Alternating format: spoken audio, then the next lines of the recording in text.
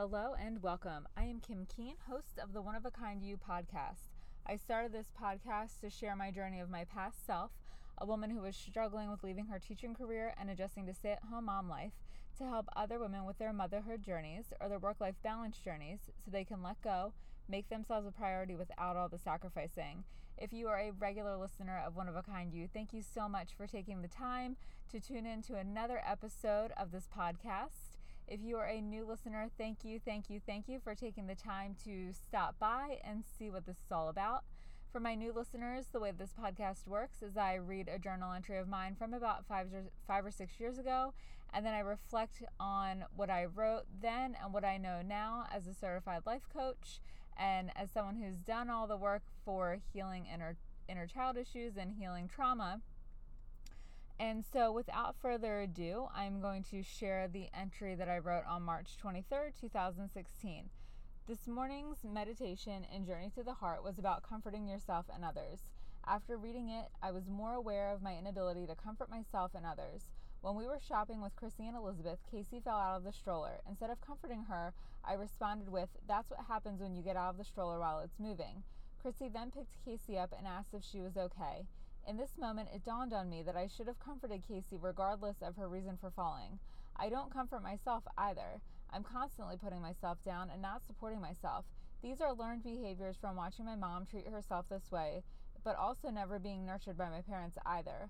Looking back on it, it hurts and is disappointing my parents couldn't give me this because along with everything else, it has had a profound impact on me, my marriage, and my ability to be a good, healthy mother.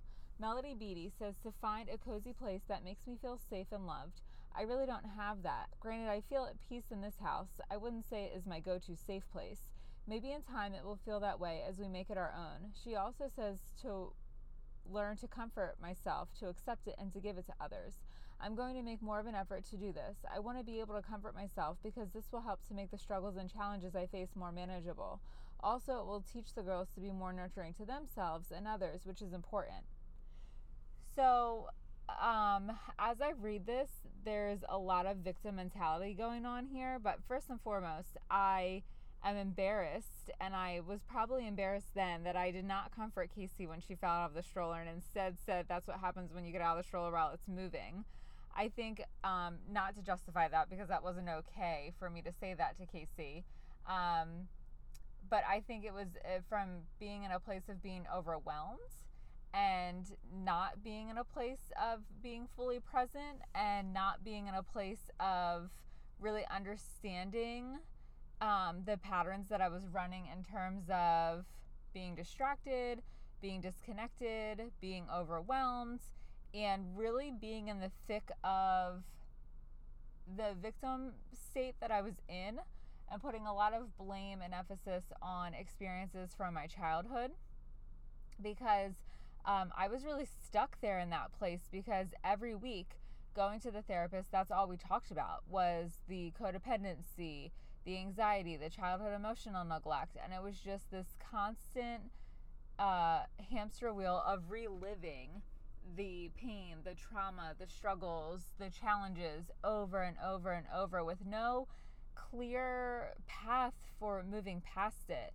And so I was stuck in this land of trying to self-heal, and I was really struggling because I was reading all the books. I was reading all the books on codependency. I had workbooks that I was doing, or I had workbooks that I bought, and I would do a couple pages, and then it would feel overwhelming, and I would quit.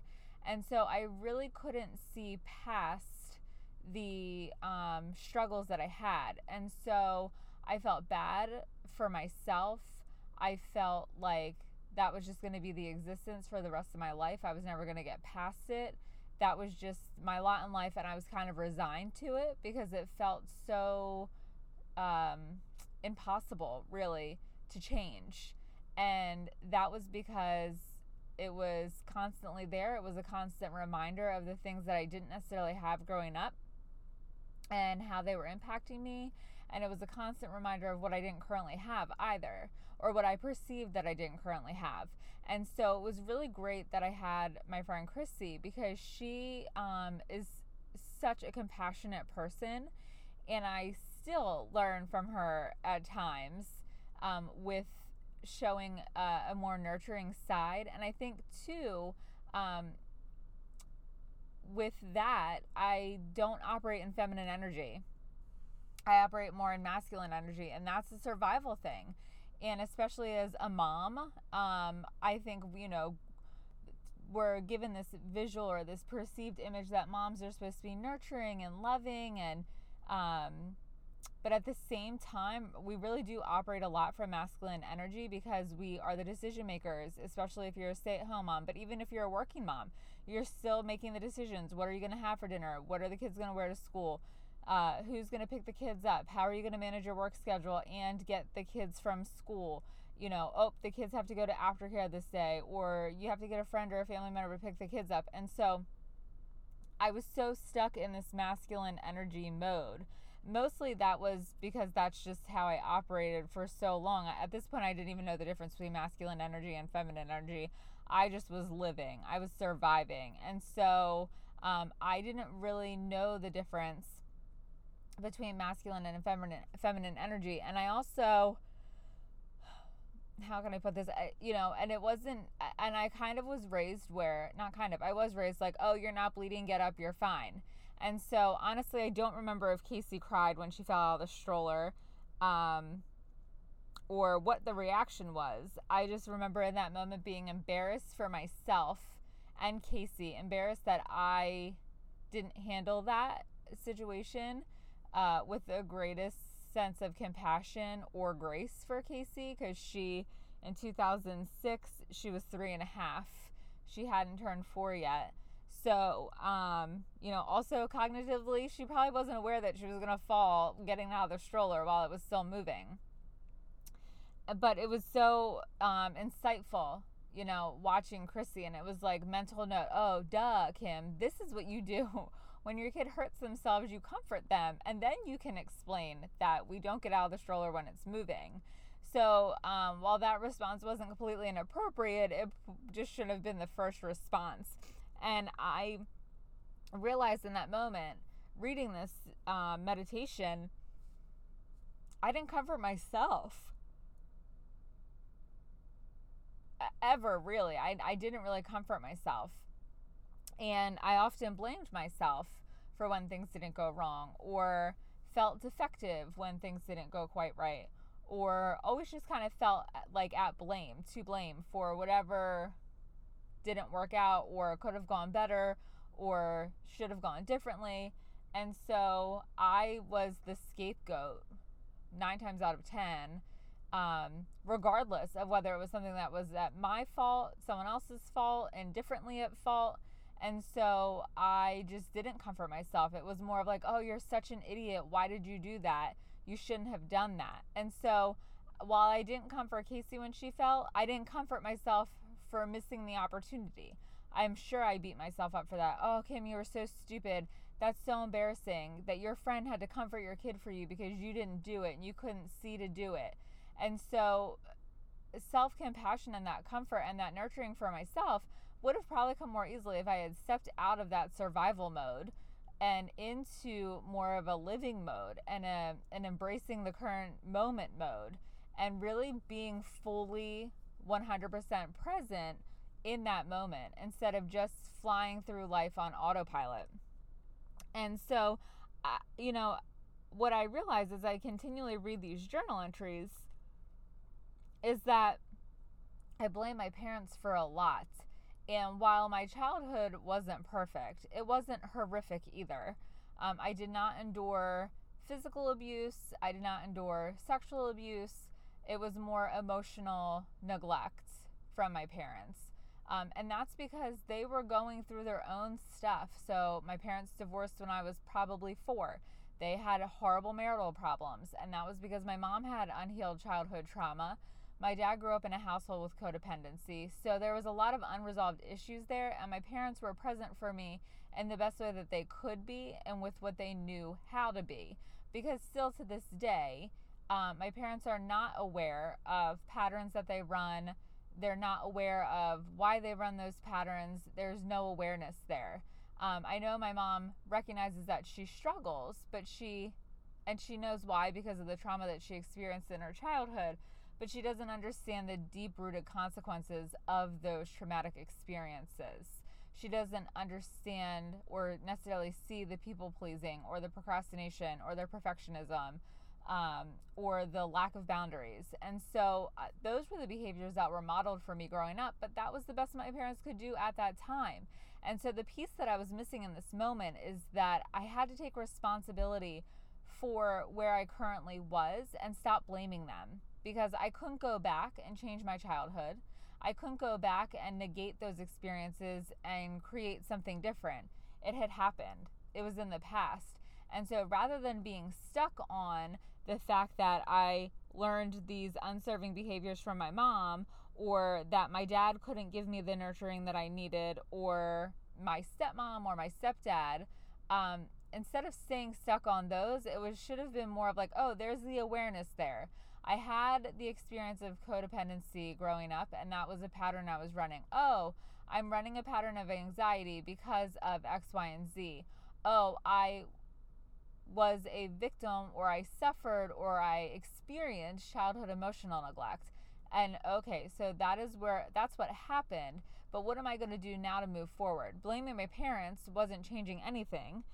Because if you're a longtime listener of this podcast, you'll see that for a year or however long I've been reading these journal entries, it hasn't changed. So this journal I started back in October 1st of 2015, and now here we are on March, and a lot of it is the same patterns. It's the same complaint that my childhood impacted my ability to function as an adult, and and I wasn't living life like regular, normal people because of this traumatic experience that I had, or experiences that I had, and the abusive boyfriend.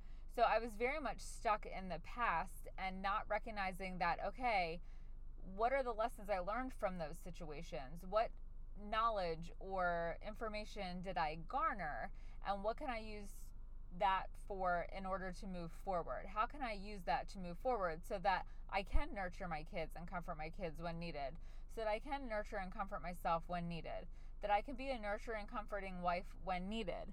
So that was really the piece where the sticking point was, that I was so stuck in the blame and the shame and the embarrassment that I wasn't able to step outside of it. And so, and part of that was giving myself a place to heal. And so, when I lived in Middletown, Delaware, I never really loved that house. We bought it, and from the time that we bought it, I just felt like it was a constant headache, and it was sucking the life out of me because we had to constantly work on it. We were the fourth owners, I think, and it just needed a lot of work. And so it got to the point where my husband and I, we had put in so much money, and it was getting to the point where we were going to price ourselves out of the neighborhood, so we made the decision to sell it. And I always said that house wasn't ever really meant to be mine, because the people who bought it from us love that house, and that's their forever home. And they just, the minute they walked in the door, they fell in love with that house. So I always said I got it ready for them. And then we moved to Maryland, and that house felt more at home to me. But I was in such a state of turmoil at this time that I couldn't really allow myself to fully relax and feel comfort in that home, because I was so stressed out and uncomfortable and hyper focused on the negativity in my life that I couldn't stop to say, I'm home, this is a safe place, I can make this a cozy place. And that's partly because I don't have an eye for design, for interior design. So I usually ask my aunt to help me, or one of my girlfriends to help me. I have a couple girlfriends who are really good at interior design, and they help me. But it's something that I don't necessarily find joy in doing. And so for a long time, the walls were bare because it felt stressful and overwhelming for me to go put accessories and decorations in the house to make it feel cozy like a home. And so one thing that I know now to be true is that the whole house didn't need to feel cozy. I could have created a space. That could have been a space in my closet, setting up a little altar with pictures of my girls and my husband and crystals. And I have a little Buddha statue that I love, and just making that my cozy place so that I could just go stand in my closet and do some deep breaths if it got to the point where I felt like I was stressed or overwhelmed or unsafe or not nurtured.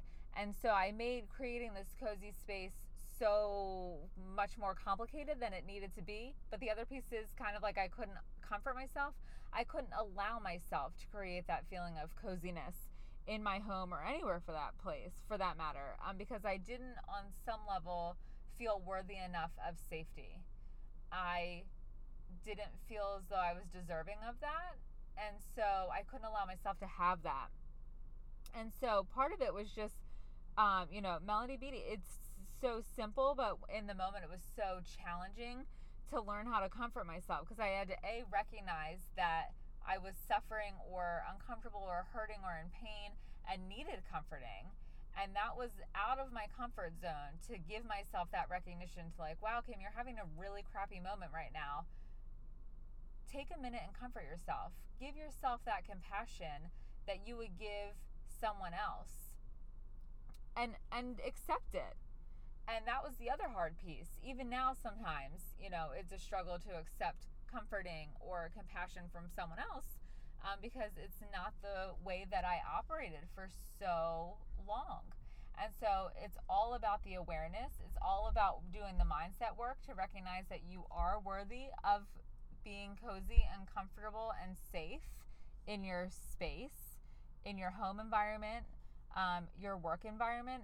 You're absolutely worthy of being safe there, feeling safe and feeling comforted there. And that goes for home, that it goes for anywhere really. And if you are traveling, if you travel a lot, or if you're on vacation and you're having that moment where you don't feel necessarily like that cozy, safe space kind of feeling, go into the bathroom and close the door and take a hot shower. Just put some hot water on your face. Get a warm rag and put it on your neck. Just do something to take 5 seconds to acknowledge yourself and to recalibrate so that you can move forward in a way that's serving for you.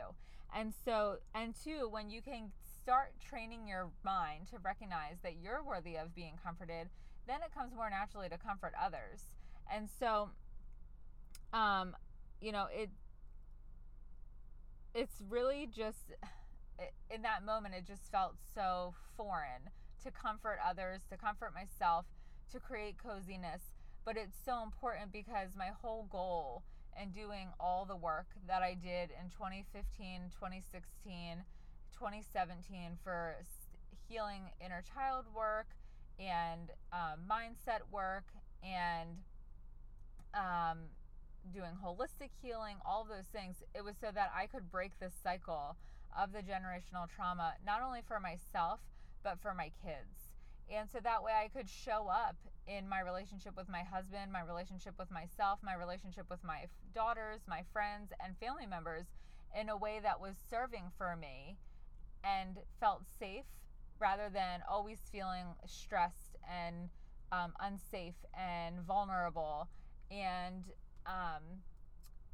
just on edge. And so I hope that you found this episode helpful with taking time to nurture yourself and have compassion for yourself, but also recognizing the importance of creating that sacred space for yourself.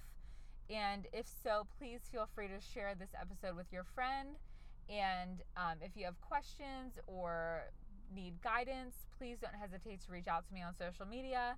You can find me on Instagram. You can find me on Facebook. You can shoot me an email.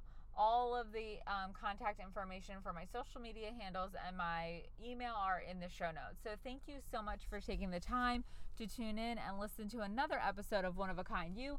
I hope to see you next week. Have a great afternoon.